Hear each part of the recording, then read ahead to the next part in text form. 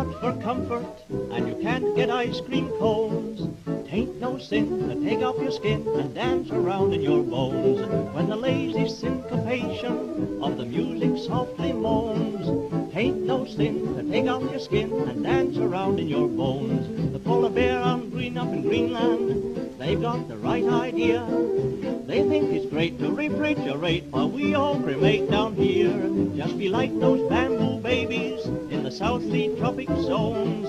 'Tain't no sin to take off your skin and dance around in your bones.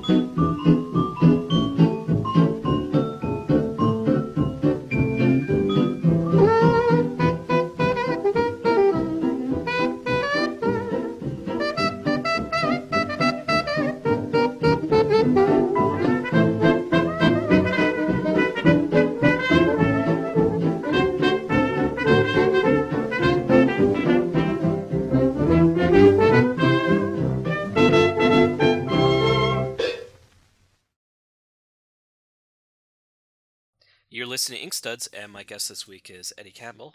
Eddie's been on a number of times. Before we started, we were just talking about the last time that I spoke with Eddie, and I think it was 2012, nearly 6 years ago. And I was bugging him a couple of years ago about catching up again, because he had more releases coming out, the re-releases of the two Bacchus Giant collections, as well as the From Hell Companion. And he said he had new stuff coming out soon. And I said, all right. And here we are. There is new stuff. His latest releases are a collaboration with his wife, Audrey Niffenegger, called Bizarre Romance. A collection of, I think, is it 12 short stories? 13. 13. It's like an album used to have 13 songs. They had 12 songs at one time, and then they'd throw an extra one in. Back when it was an LP, back in the 60s. So you'll find that Sgt. Pepper has got 13 tracks. And many other famous albums of the time have 13 tracks. Oh. When they were still doing them 3 minutes long. Yeah. So we think of it as like an album, you know. It kind of has a crescendo to it? No, it's a collection of songs. It's not, you know. They're not all about romance. Or they're not, you know, that's... And the other book, which has been a long time coming, is The Goat Getters. I guess it's your first real big work of kind of academic and historical. Don't say academic. Don't say academic. It's history. When I was pitching it around, one of the things was it was said it was too breezy for an academic book, and too knowledgeable for a coffee table book, for a light reading book. So there's a lot in it. It's quite dense, but in the usual Campbellian style. It would be like having a long conversation with me in a bar. Mm-hmm. Can we say that it's a meticulously researched story? You certainly could. It certainly is. I thought I knew. When I started doing this book in 2013, I thought I knew it. I thought, right, everybody who could have done this book was dead. Like Bill Blackbeard had died. Bob Callahan was dead. Anybody who knew enough to do this was dead. I thought, oh, bugger, I'm going to have to do it now. I'm going to have to do this book myself. And I thought, but I don't really know enough to do it. Then I thought, well, I'll do a bit of research. And I did a bit of research. So, all right, now I know enough to do it. And since that moment, I now know 10 times as much as I know. And I feel embarrassed that I thought I knew enough to do it. But nobody's ever covered the area that this book covers. Nobody's ever looked at the newspaper as a holistic environment. And the newspaper was full of cartoons. It wasn't just the comic section. Mm-hmm. Every section had its cartoons, and cartoons happened differently in different sections of the paper. They were of a completely different style and order. And I was particularly interested in sports page cartooning, which is where I was heading when I worked my way through this idea of the newspaper as a holistic environment. Sports page cartooning. There's so many great sports page cartoonists who are completely forgotten because they didn't draw a long-lasting comic strip. Yeah. Like, I think Tad Dorgan is the greatest cartoonist of the period of the first 20 years of the 20th century, but there's no book about him. You can't even find a substantial collection of his work in any other book. And even when they mention him in passing, they usually show one of his cartoons and put circa 1905. And if they'd asked me, I could have told them it was April 1910. But it was April the 18th, 1910. But they only discuss Tad in the vaguest possible terms. Nobody's interested enough to find out. He created the comic strip Silk Hat Harry's Divorce Suit. And you see, on the sports pages, you could do a comic strip about somebody's divorce suit. You couldn't do that in the color pages because they were going to be given to the children. But because the sports page was aimed at the adult male, yeah, cartoons happen in a different way there. And on the women's page, they had some lovely romantic cartoons, and we never see those collected. Well, Trina Robbins has been putting a great effort into telling us all about Nell Brinkley. Mm-hmm. But the cartoons on the women's pages, they began by reprinting the great series by Charles Dana Gibson from the magazine, the glossy magazines, or James Montgomery Flagg. And these cartoons were always elegant and romantic. And Nell Brinkley belongs to that tradition. Mm-hmm. It's a totally different tradition from what's going on in the sports pages. Well, see what I mean? Yeah, I want to kind of dial it back a bit because I'm really curious of why to jump into this. Because I remember years ago, I'm hoping I remember right, you were posting early baseball cartoons, was it, on your blog? Well, was I? I can't. Possibly. It was that kind of like. Possibly. Like, I'm really interested in what took you in this direction because, like as you said, it's meticulously researched. Well, I've been collecting this stuff since the 1970s. I can't remember how I get into it. Was I was intrigued by the sports page cartoon. Now, the classic sports page cartoon is a remarkable thing because it's not like anything else in the world of art. It usually involves a serious photographic drawing of an athlete, whether it's his portrait or in action. Mm-hmm. The athlete in action, treated seriously. And then all around this are little vignettes in which they get his goat. They take the Mickey, as we'd say in England. They take the Mickey out of him, as we would say in England. They make a fool of him. Mm-hmm. In the same pictorial space as they're making him look good, they're also making him look stupid. And I thought this is because you don't do that in comics. In comics, you figure out what your style is, and that's the style through the whole thing. Yeah. But this was a class of cartoon that embraced multiple styles at the same time. You might have big head caricatures, the realistic picture of the athlete in action, and then some scribbly Bigfoot things to make him look foolish. All of this, because they like the big head caricatures there, because if at a sporting event, they like to say who was seen, what important personages were seen at the event. Mm-hmm. So you get little big head characters. And so you get 3 or 4 different cartoon styles, all in the same thing. They might even throw in a photograph just for good measure. And all of this potpourri, this smorgasbord. And I thought, how did this come about? How did they arrive at this? And this was the ongoing style. You know, they'd cover events, and they'd daily they'd be the sports page cartoonists like Tad or Robert Edgren would be hitting away at one subject for several days. And then an event would come up, and he'd go to cover a baseball match, and then he'd get back to lampooning his favorite doofus in the sports arena.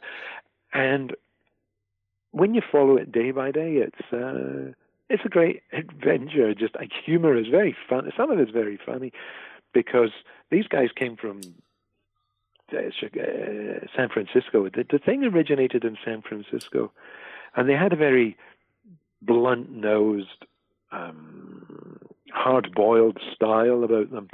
See, the cartoon style of the Midwest is very gentle and sweet and lovely, and it's Frank King and Little Orphan Annie. But these guys out in the West Coast are hard-boiled characters. Yeah. They take no prisoners. They're rude and offensive, and they take no prisoners, and it's a completely different style of cartooning. So I wondered how did this begin? And I basically I looked through all the San Francisco papers, through in microfilm and paper, from about 1990 all the way through to 1890 all the way through to 1920, or whoever late I could get, because it's difficult to get anything after 1923 because of the copyright thing, you know. But anyway, and I get a totally different picture happening, because we always get the picture of the comics, and they only ever look at the comic supplements, and they say this thing led to that thing. Yeah. And then it led to and that's not the way it happened. If you actually look at the papers, that's not the story. It's a completely different story if you actually go and look at the newspapers, because it isn't a linear thing that's just happening in the funnies. Because all of the artists in that stuff were working in the other parts of the paper. Like the great Fred Opper was doing political cartoons at the same time as he was doing Happy Hooligan. And if you look at all the other things that were going on, it's a much richer, multifaceted story that you get. Mm-hmm. And I thought it's time we started looking at the other aspects of the story. It's really interesting that you're kind of trying to figure out how I want to phrase this, because like you're talking about how there is a kind of canonical tradition of how people feel or people express comics, like looking at the tradition of like the Gasoline Alley and what that leads to, and so and so and so. And one of the interesting things with you're talking about the sports thing, and kind of, I think at one point you called it like a missing link. Yes, because for the reason they always say, you know, the history. I expect there's going to be an argument about this, but the histories of comics have always. I expect. I've been around long enough to know somebody's going to say yes, but that's not the definition of comics, and some Scott McCloud's going to pop up and start arguing with me. It'll just appear on your computer. Just his head floating on your monitor. Oh, yeah. But anyway, the great histories of comics, going all the way back to Colton Waugh and Stephen Becker and Jerry Robinson and Bill Blackbeard and so on. They always say the daily comic strip really begins with, or it is ushered in. You know, little daily comics had appeared before, but the idea of the daily comic happening every single day, 7 days a week, in perpetuity for the rest of eternity. This begins with Mutt and Jeff in 1907 in the San Francisco Chronicle on the sports page. And it starts as a little racing tip thing, which is very, very funny. He would bet on a horse running that day. He started off with $100, and he put a bet on a horse that day. And in real time, the next day, he would either be ahead or behind. So he'd bet on an actual horse within the paper? Yeah, an actual horse running that day, so you could follow the ups and downs of his fortune, of his luck. And after a couple of months, he's pawned the family piano. He's even pawned the family parrot. Jack the parrot has been pawned at the pet shop and whatever. He's in a terrible mess. He's getting divorced. He's made a complete and utter mess of things. But it's happening in real time. And this begins the idea of the daily comic. That is to say, the comic that appears every day and brings the reader back to the paper. It had been tried previously to that, but it didn't take. It didn't run in perpetuity, so it doesn't count. The definers would say. Yeah. So this is the big. So they always said, and I thought to myself, so all right, so it begins on the sports page, but how do we get to this point on the sports page where this happens? They never fill in the rest of the story, and so we never get to know that the great sports page cartoonist was Tad Dorgan, and most of what Fisher did, he was pinching off Tad Dorgan, and anyway, everybody was stealing off Tad Dorgan, but nobody ever shows us enough of Tad Dorgan to figure out how that is so. And so I think I've got about 50 full-scale large Dorgan cartoons in my book, and this is the first time that the reader gets a chance to, the first time the aficionado of the history of comics gets a chance to look and see what this is all about. And there's another guy, at least we know Tad Dorgan, but we know nothing about Robert Edgren. Now, Tad was on the Hearst paper in New York, and Edgren was on the Pulitzer paper, the New York World. But I've never read anything about him. I didn't discover him until I started looking into this 3 years ago. Interesting. And he was huge, and both these guys were huge in their time. They were, celebrities about New York, and they both came from San Francisco. San Francisco is the key to the mystery. I had to go to San Francisco and spend several days in the library there among the microfilm to work out the whole story, the running order, the order in which things happened. And there are other great cartoonists like Raymond Crawford Ewer and a guy called Harry Warren, who also came out of San Francisco, and many, many more great and wonderful things that I find. One of the things you talk about, and they also serve the best oysters in the world down there at the at the river at the bay front, the seafront on Market Street, at the big Market Street pavilion there. Best oysters in the world. I'll have to argue with you on that, but we'll save that for another day. BC is quite known for its very fine oysters. Fanny Bay oysters in particular are one of the things you mentioned early in the book is the kind of illustration in comics as an essential ingredient within the work, especially in the 1890s, because of the lack of ability to reproduce photos because of printing technology. Yes, you see, the photos, when photos came into the newspaper, in the 1890s, everything in the newspaper was drawn, so every artist could do whatever he was told to do. Like Tad used to do fashion pictures for the women's pages in his early days. I throw one of them in at the very end just to tell you what that was about. Every artist could do anything.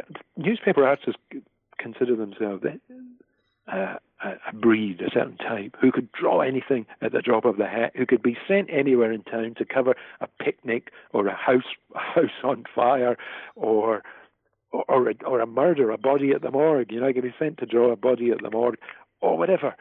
This was the job, and they took pride in being somebody who could draw anything at a moment's notice on order.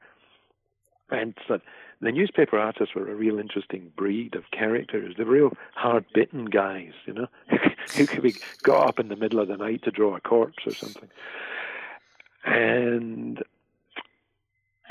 but as photographs came into the newspapers, what you found was that they came into the society pages first on Sundays, because that gave them a week to figure it out, because they couldn't light photographs really well. They always involved a lot of retouching right there at the beginning for them to come out right. And they never just, at the beginning, they never just stuck a photograph on the page in a rectangular shape. They always dressed it up in elaborate Baroque frames and cutaways, and they're always really interesting. In these days, the yellow journalism days, where graphics were really interesting and strange and weird, and every day they were trying to do something different. But one of the last, so that was when photographs first came in, you know, so society matrons, you know, posed with their daughters and all the latest in their beauty and fashions. But the last place where photographs could really be used was the sports page, because figures were moving. Mm-hmm. People were running. You couldn't recognize a guy if he was running at high speed. So the artist was still important on the sports page long before photographs were covering things everywhere else. And the sports page cartoon held out for a long, long time and became a tradition because of this, this expectation of seeing the artist drawing the athlete in action. And the artists who could do that, who could specialize in that, they could become the sports page specialist, because these young guys, and they were all young guys at the time, would much rather be the sports page specialist than the theater specialist. Mm-hmm. You know what I mean? The sports page was the thing to be on, so there was a lot of competition to be on it, and the skillfulness in the idiom advanced rapidly because of this competition. And a point I make, although I don't belabor it by showing later examples, but it's something I realized when I was looking at a lot of them, was that a lot of those early comic book artists like Will Eisner and Jack Kirby, they were getting their concept of the athletic male physique. Mm-hmm. They were getting that from the sports pages. They weren't getting it from pulps. They were getting it from... I show a couple of examples. I don't compare it with their modern counterparts, but Edgren do these great little baseball figures that prefigure exactly the same kind of figures that Eisner did when he did that baseball comic book. It was only one issue. What was it called? Rube? Oh, I can't remember. I can't remember, but you know what I mean. And Eisner's little figures running about owe a lot to Edgren. And when Edgren did the big, serious, blocky figures, thumping each other, boxers, going at each other, they looked like early Kirby. They looked like Kirby was doing right there in 1960, 61. You know, just at the beginning of the Marvel phase. So those guys were looking at the sports page cartoonists. Well, you must imagine, you know, like young boys, they're into sports quite often. Yeah, that's young lads. That's the first page they look at. They'd be looking at the sports page. Once they'd grown out of the funnies, they'd be looking at the sports page. Yeah. And it may intertwine as they try to bond with their father, who's likely into sports as well. Like, this is true, yeah. This would be I've heard stories about that. I've heard reports of that from people, but yeah. One of the neat things that with the sports drawing is I don't know if it's exaggerated movement or just movement within itself. That's quite different than a lot of stuff you see kind of contemporaneously. Yeah, they and a lot of the little vignettes, a lot of the little scribbly vignettes. I've got people flying about in action, and you know, if a boxer punches another in the little, you know, facetious vignettes of boxer punches another one. The guy doesn't just fall over. He flies out. He flies out of the ring with stars revolving around his head. Because they love this joke about seeing stars. So there are all these variations on the seeing stars joke. My favorite is the one where he's got the boxer lying on his back on the canvas, holding a telescope. He's looking directly upright through a telescope, and the caption was I forgot Jordan took up astronomy in the third round. You have to imagine that like Seeger would have been processing a lot of this stuff. Seeger did a bit of work on the sports pages when he started out. Oh yeah. I didn't show these because they're later on, but yeah. In fact, Dean Mullaney was showing me some Seeger stuff that I hadn't even seen the book was in, because Dean is the IDW editor that I was working with on this. But he showed me some Seeger sports page stuff, and I thought, wow, I wish I'd seen this earlier. This is great. But his was all goofy, oddball comedy. It was like crazy comedy stuff, but it was on the sports page. And about the event. Oh, he was covering the what was it? The dark doings in Chicago when the Sox took bribes. What was it? I've forgotten. Anyway, yeah, I know the whole of that. Yeah, he was covering that for the Hearst paper in Chicago, I think, the Examiner. 1919. What did they call it? Yeah, the Black Sox. Yeah, the Black. Say it ain't so, Joe. Say it ain't so. Yeah. Now, how did it kind of comes through the book, basically, you're leading up to the fight between Jeffries and Johnson.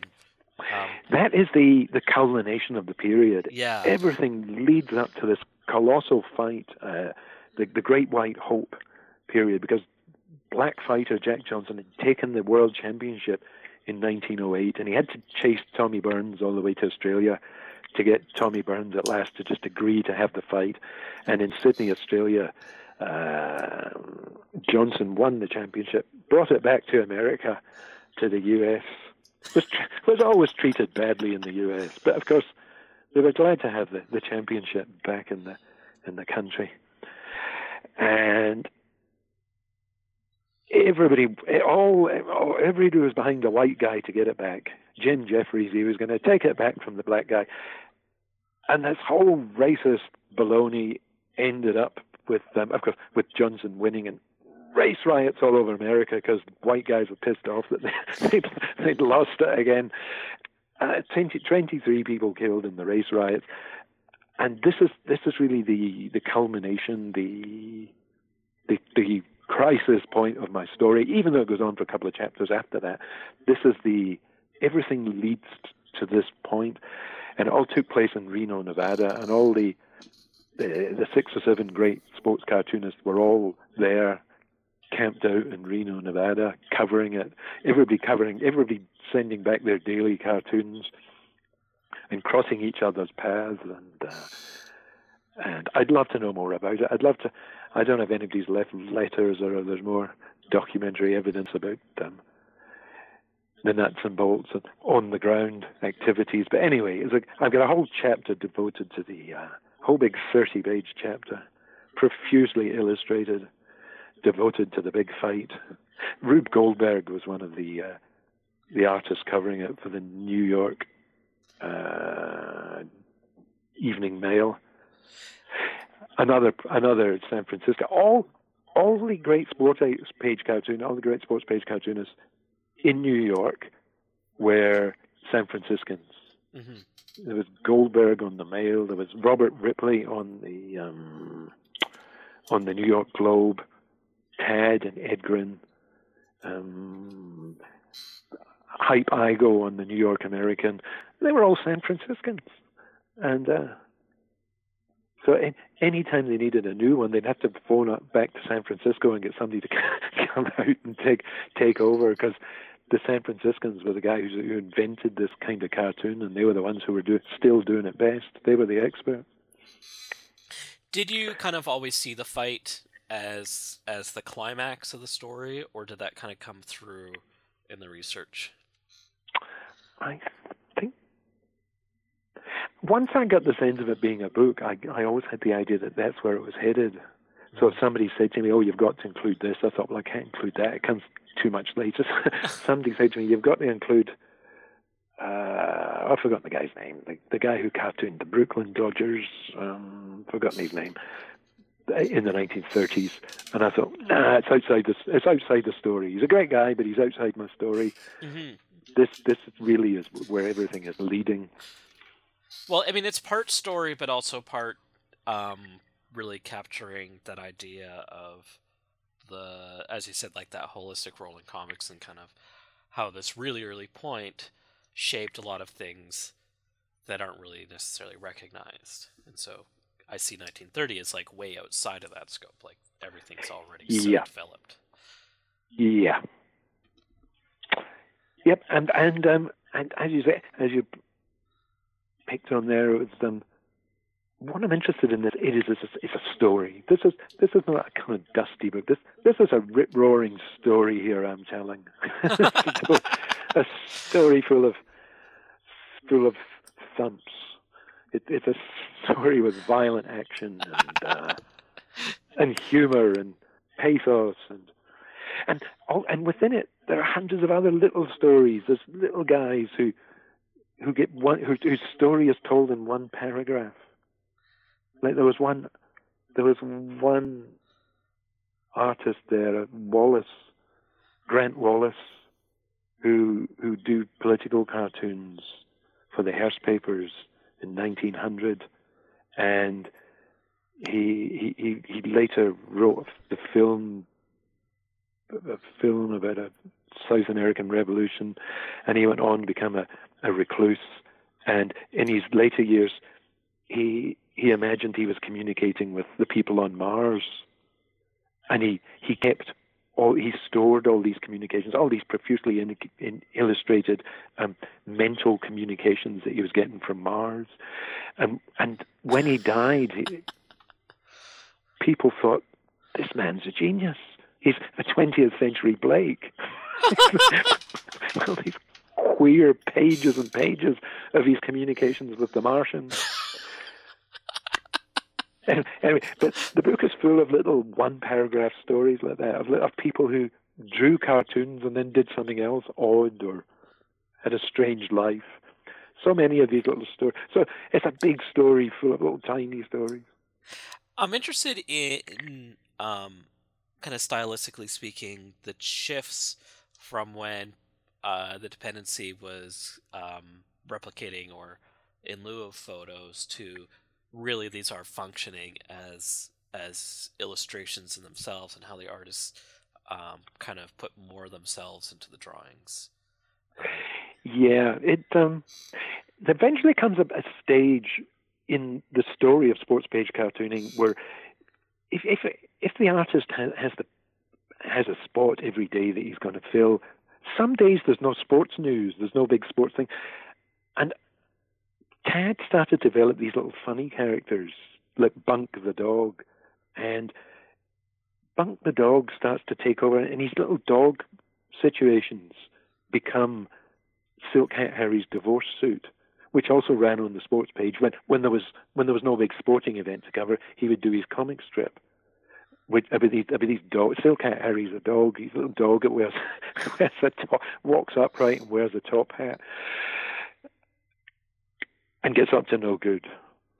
And Rube Goldberg's another one who starts on the sports page, and the inventions and Mike and Ike, all of this happens on the sports page.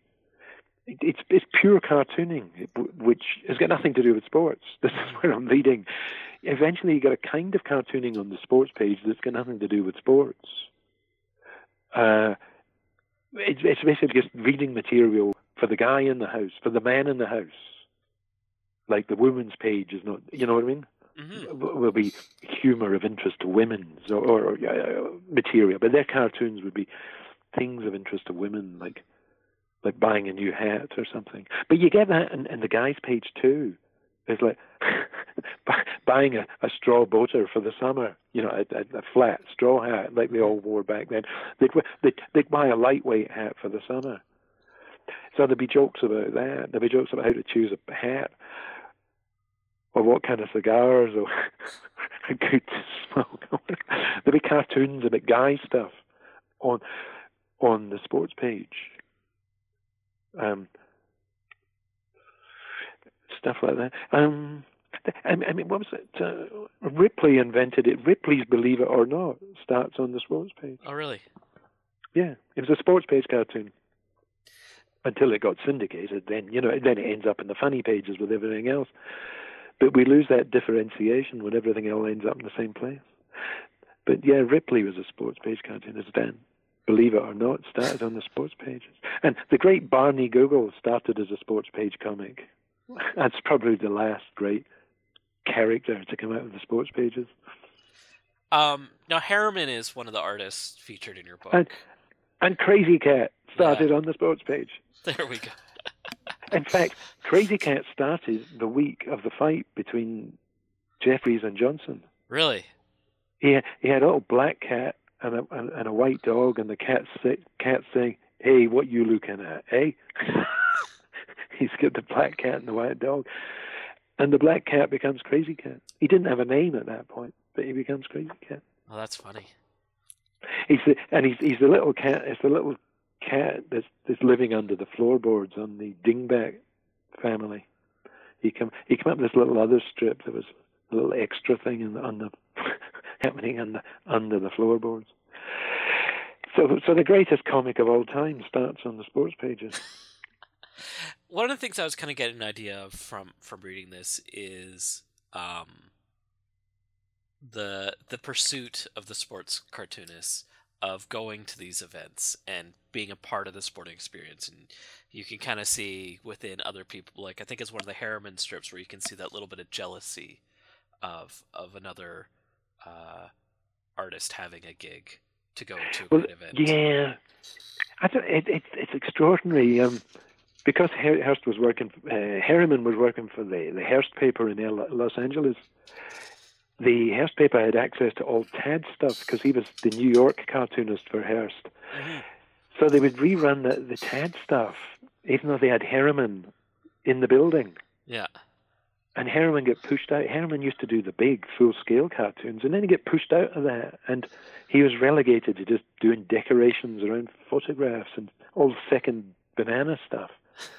They had Harriman in the building, but they were, because at the time Tad was considered the bee's knees, and Harriman wasn't. Harriman only really got a chance when the big Reno fight was on because Tad was out of town. Tad was in Reno, and they needed somebody back in New York, so they got Harriman on the train. They ordered Harriman on the train, get out here at this instant. Harriman had to drop everything and take the train to New York, which really pissed him off because he wanted to go to the fight in Reno. He'd been building up a series of cartoons about it, and he was looking forward to going to Reno and seeing the big fight, and he was so pissed off because now he was sent to New York to mind the sports page while Ted was away. But it was that week that he created Crazy Cat on the sports page while he was taking over for Ted. And the rest is history. Yeah. I'm interested in some of the methodology for your research and kind of finding these stories and finding this information, because primary sources of more than 100 years ago are difficult at best, and you're really able to get a lot of insight and ideas and like this grandioseness to everything. And I'm interested in where that's coming from. What's been some of your successes in finding out these things? Well, the best place ever to research stuff was the Billy Island Museum, mm-hmm. because they got Bill Blackbeard's stuff. Because Bill Black is the San Francisco Academy of Comic Art. He collected all this stuff, I don't think he was really collecting the sports page stuff. He's just got that by accident because it was in the papers he was keeping. And he kept the papers as a whole, right? And it was San Francisco. He wasn't at first. He only started doing it later. Okay. But he's got loads of clippings of Davenport and other people that I was interested in. Edgren, he's accidentally got a lot. But he's got Edgren in the Davenport file. Edgren didn't even have a file of his own. I just found a big pile of Edgren stuff at the back of the Davenport file. But because he was in San Francisco, he was accidentally following a lot of stuff. So it was but apart from that, I don't know that nobody's kept the sports pages. Blackbeard was just keeping the colour funnies at first, then started keeping other stuff. But a huge amount of what I was doing was really just getting it from microfilm, and it's a terrible job trying to restore a picture from microfilm. Very hard work. So I've learned how to do lots of things. Hey, do you know what I learned how to do? When you scan a big bound book, there's always that, especially a big, huge book like a bound file of newspapers, there's that huge shadow in the gutter. Yeah. Where everything's bound tight at the end, and you always lose information in there. I figured out how to get it out. I know how to retrieve information from the gutter shadow. And it's an intricate process. If anybody ever needs to know, give me a call. The secret's not given out yet. From sheer stick-to-itiveness, from sheer diligence, I figured out how to do it. I figured out how to restore things. I consider myself an expert now. I joined the ranks of the experts. You're an archivist. Dean Mullaney and I said to Dean Mullaney, I said, I love it on the Steve Kenyon books. I like how you use a set of windows on those Sundays to get the whites of all the margins. You put this template of windows over it. He said, in the years I've been doing this, you're the first person who's noticed it. Because I thought, how's he done this? And that was the logical way I could think of doing it. So I figured it out right. Anyway. It's a pretty interesting time because of, especially with the work that Dean's doing with the line of, was it the Great American Comic Books? Yeah. Line? Library of American Comics. And just how much he's able to get out there. And it's so fascinating that it just doesn't seem to stop. Yeah, he's great, and there's so many people bringing the Drawn and Quarterly Gasoline Alleys are brilliant. I've just discovered, if you take the Chris Ware's going to hate me for this. If you take off the dust wrapper, I've taken all the dust wrappers off my Gasoline Alleys. There's 7 of them, right? On the spine, there's a little baby Skeezix on the first one, and then he grows older. Yeah. It's a little flip book of him growing older. So I've taken all the dust wrappers off, and he's just growing older on my bookshelf in a little sequence of images across the spines of the books. That would be Chris Ware's attention to detail. And most people have never seen it, because they're not like me is going to take the dust wrapper off and throw it away. Well, I didn't throw them away. I've put them away. But everybody I know is, oh no, the way you bought it is the way you've got to keep. The way you bought it is the way it's got to stay, because that's how it was designed. Fuck off. I change it. Do you know what? The first thing I change when I buy a CD, I turn the booklet upside down. Why? Because you can never get the damn thing out. Oh. You've got to put the booklet in upside down, and then it comes in and out smoothly. Yeah. Oh, I know. So my entire CD collection, all the booklets are in upside down. And if I borrow a CD off someone, they get it back with the booklet upside down. It annoys some people. It really does, because that's not what you do. That's not how it was designed. Fuck off. I'm doing it upside down. I will say that the Gasoline Alley books are a lot easier to read without the dust jackets on. Yeah. I tend to do that with most books, though. Although you've still got to deal with Chris's 6.6. He's 6-point type or whatever. I've got people who've gone blind trying to read squares. Although I did it myself on the end of the Goat Getters. I thought we're never. The notes ended up overflowing the notes section, or the goats section as I've called it. And I thought the only way I'm going to get it in here is reduce it to. I think it's reduced to 8-point or something. And I reduced it to as small as it needed to be to get in. I thought, damn it, it's only 4 pages. But you've got to read the notes because there's little anecdotes in the notes. There's even stories in the notes. There's little complete stories in those notes, you know. I always remember my friend sent some comics to Kim Deitch, and Kim Deitch's advice is just tell a good yarn. And I think basically what we say with that is like a good story comes first. Yeah. I remember really enjoying one of his earlier things. It was about I've forgotten the guy's name. He was some investigator he's some otherworldly investigator, some spirit world Morris investigator. or something. What was his name? Morris, maybe. Morris. I can't. Mortkinson or something. I can't remember. I can't remember. But I remember this one story was just where he's just involved in cunnilingus with some lady from the spirit world. It was the most captivating story I'd ever read.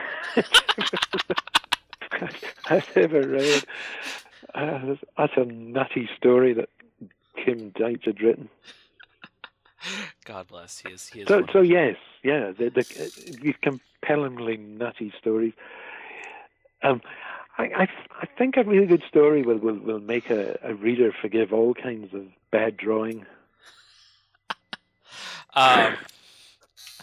What I was trying to say with that is for yourself with this book, really paramount is with all this information, it is a story, and there are stories within stories. Yeah.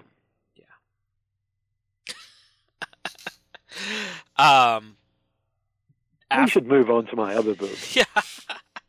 Have we used up all the time? Used up all the time? Oh, no, we're good.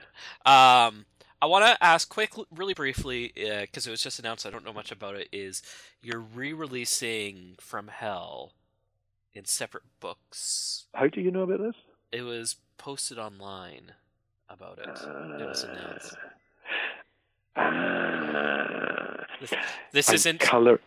No, yeah. What they wanted to do with... somebody, the big guy at IDW thought, how can we do something with From Hell that brings it to a fresh audience? You know, I guess the thinking was that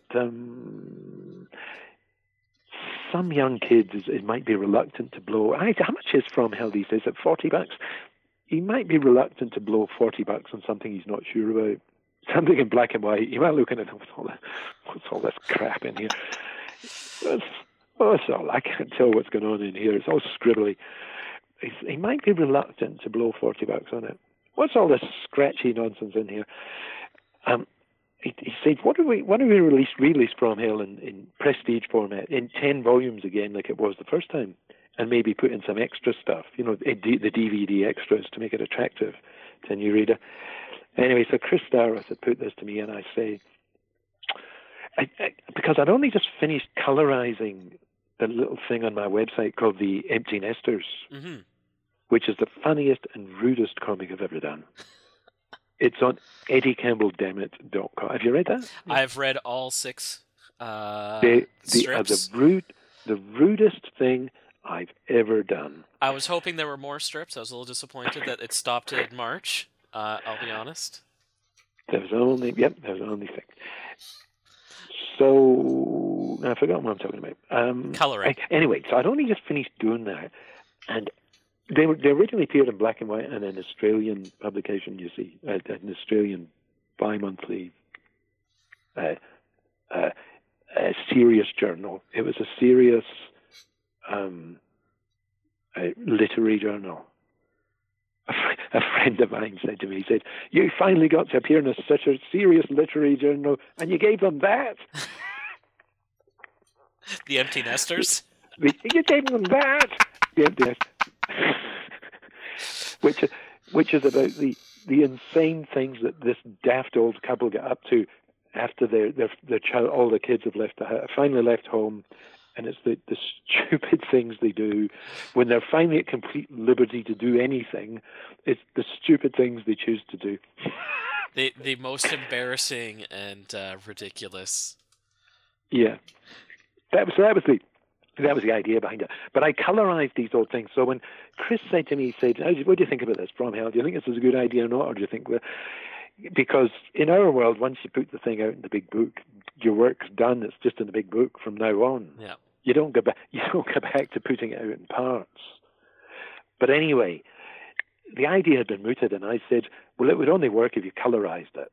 I just said this off the top of my head, not realizing that I was committing myself to 2 years of work. Jesus. Colorizing. I'm colorizing all 60 pages. It takes me a day to do one page.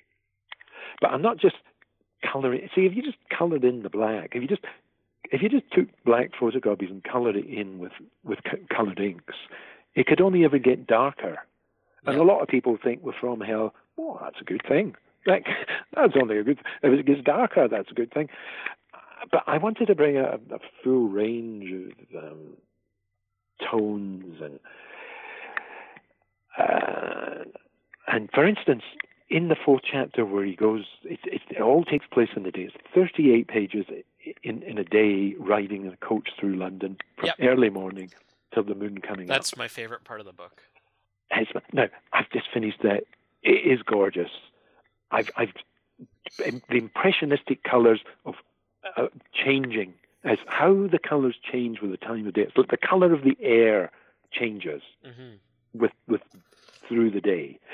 Before rain, after rain, the colour of the air is... most people are probably not aware of this, but the air is a different colour before, after, as the sun rises, as the sun sets. And it looks glorious. And I'm taking things, when I say I'm colorizing it, I'm taking what was black and turning black into a color. So that what was originally black blood is now red blood. But also, what was a crosshatched sky is now blue crosshatches with a lighter blue behind. So it's a rich, worked blue rather than just flat blue. And the whole thing is much more interesting than... It took me a while to figure out how to color on a computer, you see. Because I'd look at comic books colored on computer and I think, this looks dreadful. And why have they got this obsession with purpley brown? I did a series of blog posts called "Color Me Purpley Brown," and it didn't matter when I was drawing stuff for Marvel. It didn't matter what I drew; it still got colored purpley brown. It didn't matter what it was. I know. There was a.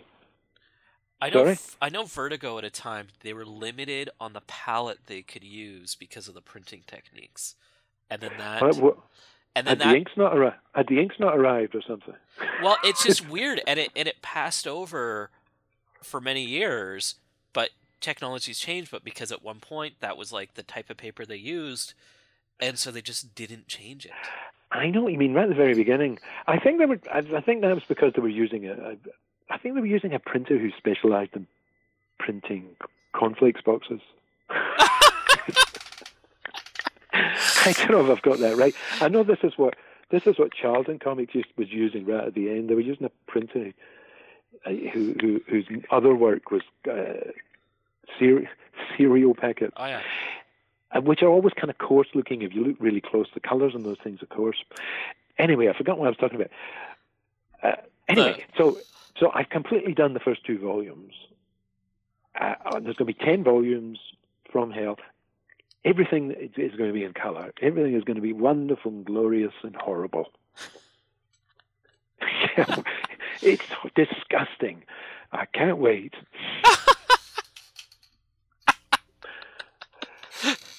I like that as a selling line. It's disgusting. Yeah, I can't wait. The sex scene is gorgeous. All this pink arses. It's beautiful. The sex scene between Eddie and Annie in the first volume is gorgeous. everything's all pink and lovely.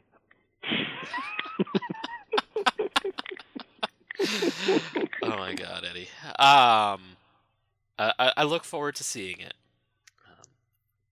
I think they're hoping for a September release. Okay. And then Now, you're the first person I've told. We've not officially announced it yet. We're going to announce it at TCAF, which is the weekend after this one.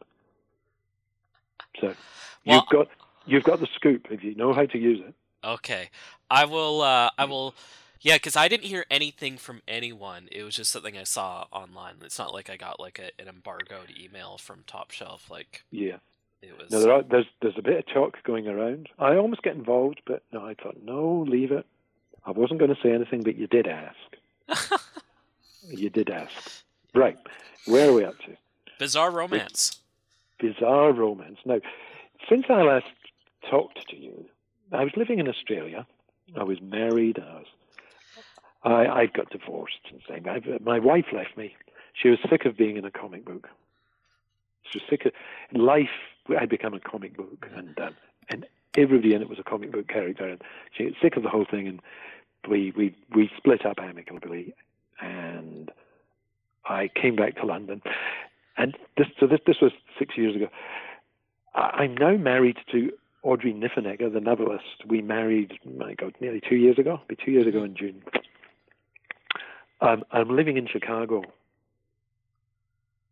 with a green card with the beautiful Audrey Niffenegger. And let's consider this evidence that I'm still living with her. Because I've got to go through the final interview where I have to. But not everybody's published a book called Bizarre Romance with their loved one. Mm-hmm. I think we've got an advantage there. I think this may come out right. Well, but you never know in Trump's America. Everything's back to front. There is a little bit of irony. The last time I talked to you, I think you'd already been divorced. Oh, had I? Oh, yeah. Was this when I was really grumpy and I said, "I'll talk to me later. I'm not in the mood." Was this 2 years ago when I said, "Piss off and leave me alone"? Well, no, I think was it that time? Well, no, I know when we interviewed, like when I actually did an interview with you back in 2012. Like I think your breakup was something we talked about. Oh, okay then. It's not news to you then. All right. Yeah, but it's there's an irony there where we're talking again, and it's about a book you've done with your wife, and I'm really interested in that collaborative aspect and kind of finding that in a relationship of working together in this way creatively. Yeah, it's been smooth sailing actually. It's been lovely. There's been no falling outs. There's one we kind of made a joke of. We never fall out about it. It's where I changed all the tenses in one of our stories. It's all right. We've cleared it up. There was a bit of ruffled feathers for an afternoon, but you see, it's the story about Blanche Epler, who was Edward Muybridge's favourite model. Now, Muybridge was the photographer who did those wonderful sequential things way back in the 1880s. This is before film, before moving film. In fact, they used to put his things together in one of those, what's it, Edison scope, kinetoscope things. If you actually run them quickly, the little figures move. Mm-hmm. Like a rotoscope. He'd have 12 figures of 12 little poses, and they all, little rotoscope, they all move. You could spin it round. Yeah, there's only 12, but you could spin it round and round. But he used to do these really complicated ones where he'd do the same figure shot simultaneously from 3 different cameras at different angles. So you'd have 36 pictures. So Blanche has got to, and he would dissect and examine all the different movements of the horse. For instance, the gallop, the trot, the canter. So I've shown one of these as the little 6 panels of the horse in the part 6, the canter, the horse in the canter movement. And then facing that, I've got motion studies, getting out of bed, which I thought was kind of funny. But the Blanche Epler, his favourite model, is about to get out of bed. And to get back to what I was saying, Audrey, this was a story Audrey wrote in an afternoon. I spent 6 weeks illustrating it with these gorgeous figure art of. I say to Audrey, I said, comics are always written in the present tense, and this would be a perfect one because we're with her. It's the 10 minutes before she has to get out of bed. What goes through her head? She has to get out of bed in the nude and walk, and just get out of bed for the cameras, basically, and get up and pull the sheets back on the bed, whatever it is she does. This would be perfect for a present tense. I said, but don't worry about it, I'll fix it. I've changed everything into the present tense. But of course, if you change the present tense, then the past has to become the past perfect, and the future, and all the other tenses have to shift one along. And I got myself in a bit of a muddle. I got in a terrible muddle. We had to sit down together and work it all out. But it came out fine. It came out perfect. And right after the very last minute, I just had her getting out of bed, and it was like, and then it's like they might end a movie. It's like they'd end Butch Cassidy and the Sundance Kid, where they'd say, "Oh, look, there's only half a dozen of them soldiers up there. We just load our guns and we'll run out." And as they run out the barn, a squillion guns all go off at once, but they're frozen. The camera freezes in action. So I thought, she steps out of bed, the camera freezes in action, and I thought, no, I'm going to have to draw her 36 times. 12 times from each camera. Yeah. Because the problem was, there was a girl got out of bed, but it wasn't Blanche Epler. It was a girl of a completely different shape. She was a tall girl with long legs. And Blanche is got classical proportions with long blonde hair down to her waist. And I was going to have to completely make it up. And it's one of the pieces of art I'm proud of. 36 pictures of a girl getting out of bed. And I had to basically look at the other thing and then forget about it. So it's all made up. That whole double-page spread, it doesn't exist in reality until I drew it. Mm-hmm. Well, it's beautifully drawn. So that's perhaps the best story in the book. It's either that one or the one about the angels. The one about the angels is my favorite, actually. I can see that. It's more of that kind of more your surreal sense of humor. I was able to draw it with all the angels have got red hair. Did you notice that? No. Because I thought I'm going to get a medieval. I want them to base it on a medieval manuscript. These angels, and to make them look like the illuminations from a medieval manuscript. And I got this book about the Book of Kells. Now, the Book of Kells is an Irish book, and I never realized this, but this was only like a 100-page book about the Book of Kells. But everybody in the Book of Kells has got red hair. They're all gingers because it's Irish, you see. Yeah. They think everybody in Ireland, they think everybody in the world will get red hair. And so all these red-headed, orange-headed angels. I had loads of fun with that one. There's a page that looks like a great big carpet illumination, I think they used to call it, with the whole back.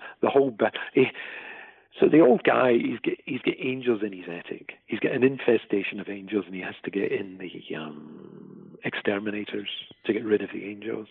And the exterminators come, they arrive and they realize this is not squirrels, it's angels, and they all get out their flamethrowers, and there's this huge battle royal in the attic, with the roof blowing off the house between the angels and the exterminators. I had loads of fun with it. It's kind of neat, like in the way of a collaboration. I mean, it to me, and you can correct me if I'm wrong, it feels like you're working with Audrey's work, and it's an interesting collaboration coming from also that romance thing of how you're kind of taking part in her stuff, especially with like more of the longer text pieces and whatnot. Yeah, I like those as text pieces because one of them involves ghosts, and it would have been a terrible To draw it would be to draw it exactly the way it plays out would be to give things away. You know, if you saw it coming, it would ruin the whole thing.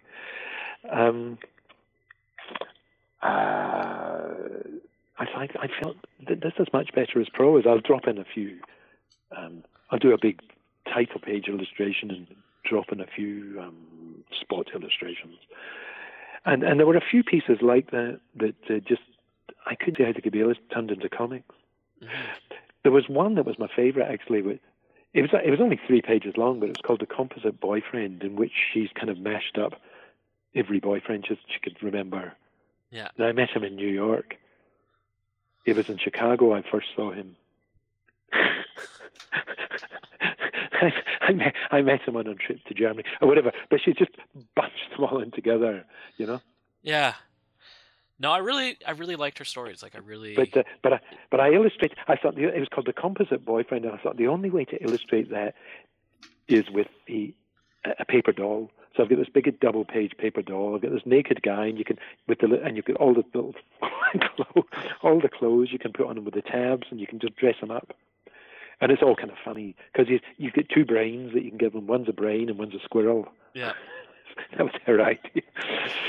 But yeah, so I had fun. I had fun illustrating things that weren't always. But the paper doll is another aspect of comics. The funnies, the Winnie Winkle and Jane Arden, you know, in the funny papers.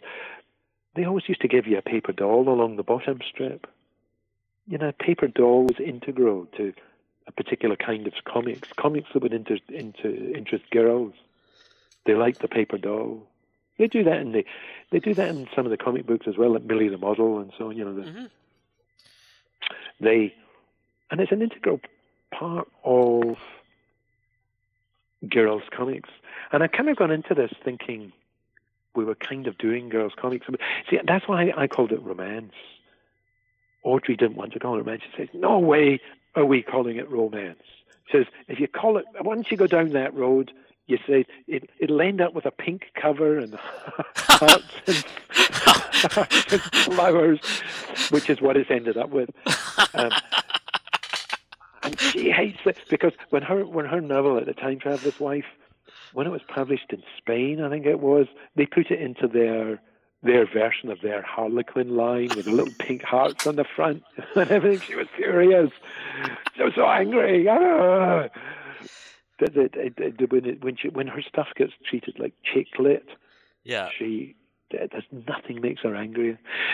But I actually love the old romance comics from before the code, the pre-code romance comics. Oh, really? There's still a variety of interesting, although even kind of slightly before that. But right at the beginning, when Jack Kirby introduced the genre in 1947, up to about 1951, 1952, the stories are full of variety and strangeness and odd things. And then it all becomes about girls sobbing over Brad. You know, "Oh, yeah. Brad, he doesn't love me anymore." You know, like in the Roy Lichtenstein paintings. Yeah. They become the cliche. But to say that romance comics are stupid, it would be to imply that other comics are not stupid. See, I find a lot, like, I don't read a lot of romance comics, but I always visually find the late 60s, early 70s stuff appealing because they actually go kind of more off the hook in terms of, like, psychedelic imagery in mainstream comics. I never liked them. I only like the oldest and the earliest ones. Yeah. And the old 1940s. Because I'm an antiquarian, I guess. You're a traditionalist.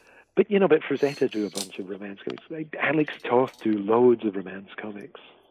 You know, like my favorite artists all do romance comics. John Buscema, you know, whatever. All these guys, they all do romance. John Romita, they all do romance comics in the 50s.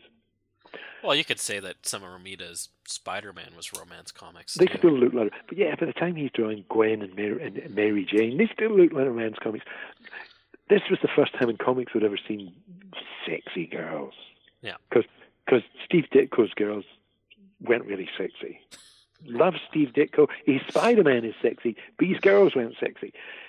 And when Romita came in, he's got these girls in mini skirts and all these gorgeous patterns on them, and the long hair that's all flouncing about, and the patent leather boots, and the boots up to the knees. For an 11-year-old, it was all a bit too much.